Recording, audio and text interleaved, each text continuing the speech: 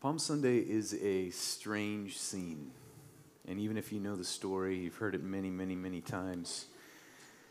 We need a few reminders of the bigger context before we come to this table and receive communion, I think, to understand all that was going on in the moment. First of all, to give you the setting, there was a lot of religious energy that day, an unusual amount, like more than any other day of the week, or any other week of the year, we might argue.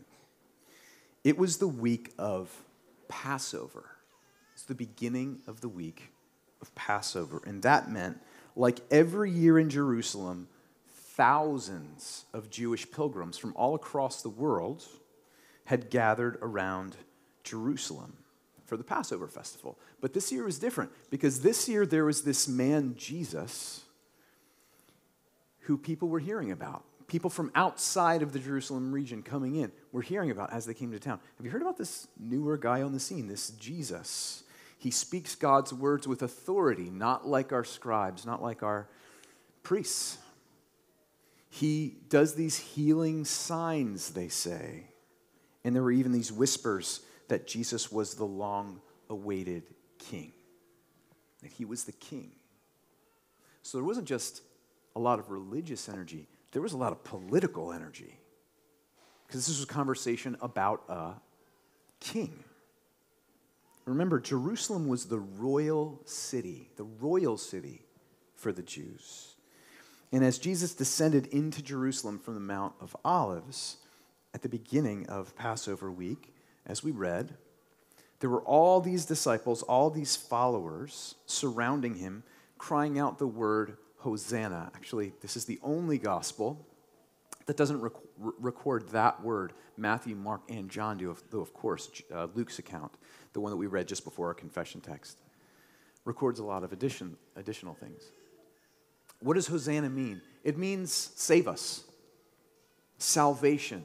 They're all surrounding this Jesus coming down the Mount of Olives, saying, save us, save us, save us. That's the kind of thing that you say to a king. You say, save us. You say, rescue us. That's a statement of political allegiance and trust. So it's no surprise that the Romans saw Jesus increasingly as a political threat, in the same way that some of the Jewish leaders were seeing Jesus as a religious threat. So that's the scene.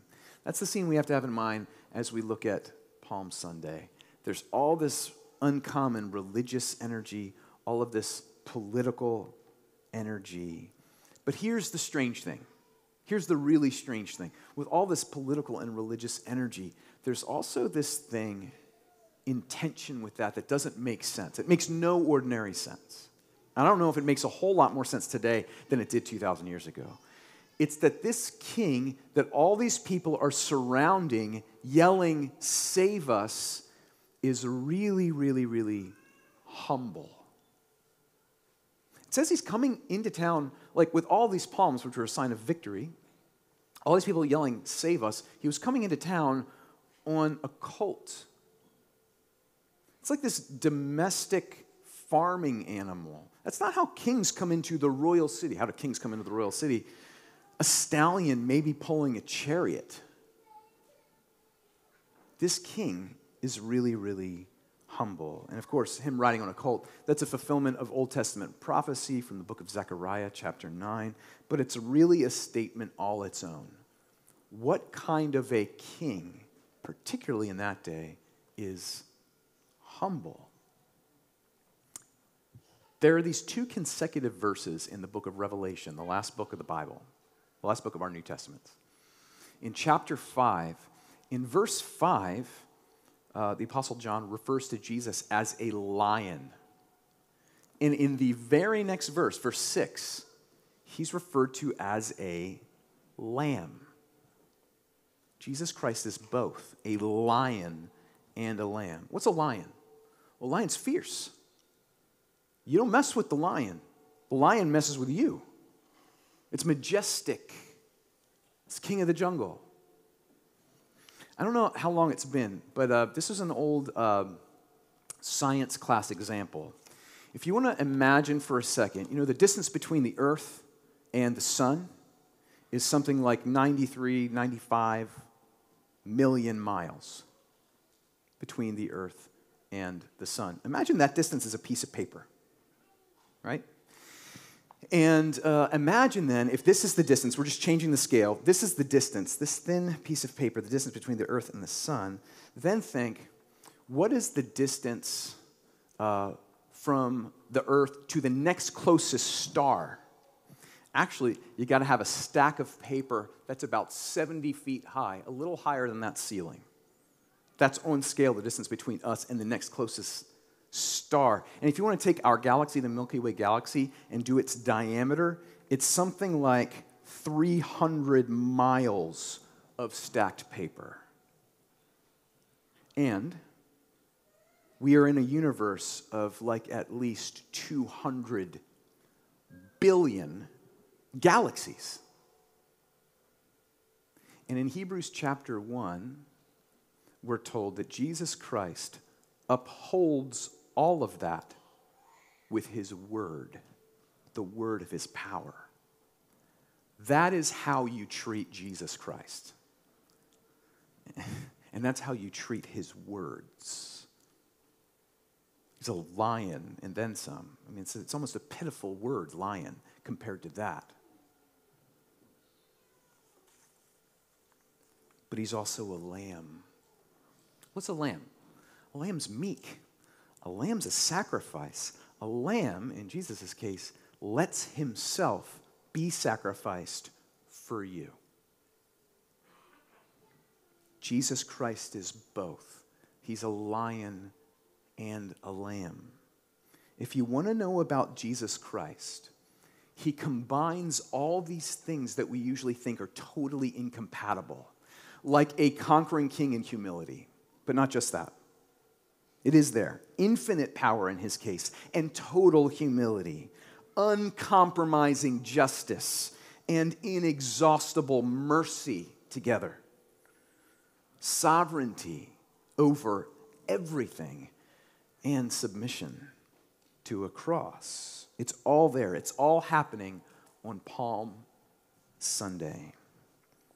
But as we read, I know it was a while ago in the service, as Mike read in Luke 19, after all the praise is done on Palm Sunday, Jesus draws near the city, and what's the first thing he does after all the praise is done? Do you remember?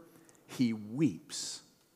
He weeps over Jerusalem after he enters to conquer it.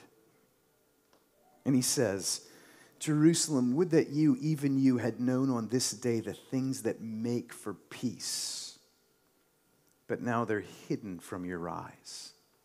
He's weeping because this city that he loves doesn't know the things that make for peace. What are these things that make for peace? I think to understand this, it's helpful to look at all the things that Christ has rejected throughout his ministry that do not make for peace. Stay with me now. Think about Jesus' life. Over and over and over again, Jesus rejected any way of leading, more than that, any way of relating to the world. Jesus rejected any way of relating to the world that was all lion and no lamb. Jesus rejected any way of relating to the world that was all lion and no lamb. Let me give you a summary. At the very beginning of his ministry, Jesus rejected the offer of the devil to worship him in order to get a place in government. Jesus rebuked James and John for wanting to call down fire from heaven to incinerate their enemies. Jesus ordered Peter to put up his sword. Jesus reassured Pilate that the governor's job was in no danger. He didn't want it. And finally, to make sure no one missed the point, Jesus arranged that his coronation as king would take place on a cross. Before I forget, that summary right there, that's from Eugene Peterson in his book, The Jesus Way. That's Jesus. He rejected every way of relating to the world that was all lion and no lamb. So let me close like this. Everybody that day was right to cry, "Save us." Save us, King. Everybody was right to cry, save us. Hosanna. But consider how different it would be to sing the same words at the foot of the cross as you're watching the King die. Save us. Save us. That's what he's doing there on the cross. Can we say the same words on both ends of the week?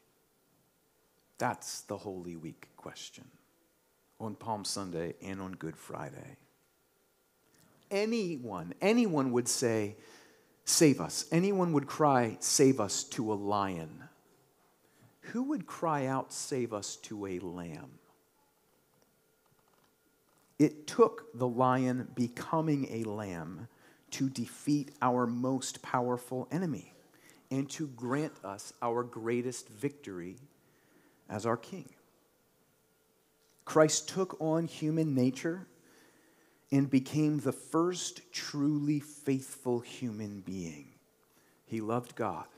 He loved us perfectly, even though we and those nailing him to the cross were his enemies. He loved faithfully all the way to death.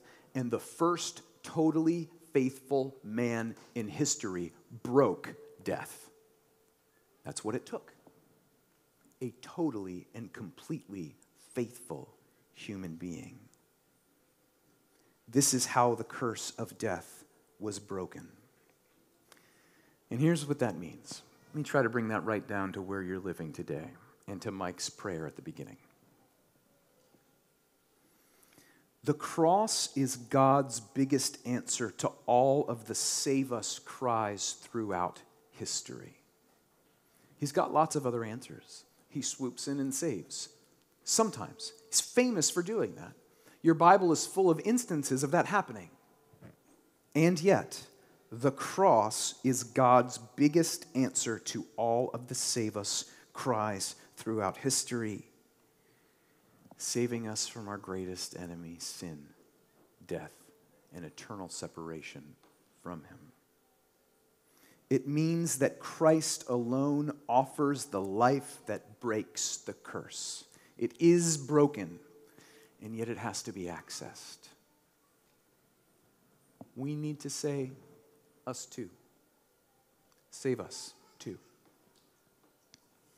Brothers and sisters, where are you crying out, save me? Where are we crying out, save us? Two questions I'll leave you as you come to this table, if you're coming to this table today. First, however you're crying out, save us this morning, what does Christ's cross, what does the answer of Christ's cross have to do with that cry, save us? However you're experiencing it this morning, what does the cross, as God's answer to your cry, have to do with your pain? In one way or another, it is ultimately God's big answer to your cry. Salvation, ultimate deliverance, death itself put to death through the death of the faithful one, Jesus Christ, the Son of God. I do not believe that is all, though. You know what the Apostle Paul says to anyone who would ever ask that question? What does the cross of Jesus have to do with my getting laid off, with me being scared on my block, with just being sad all the time, with the destruction in the news, natural disaster, human disasters? You know what the Apostle Paul's answer is to that all the time? If he didn't spare his own son, if he didn't do the biggest thing, how will he not also graciously give us all things in his way and in his time? In the name of the Father, and of the Son, and of the Holy Spirit. Amen.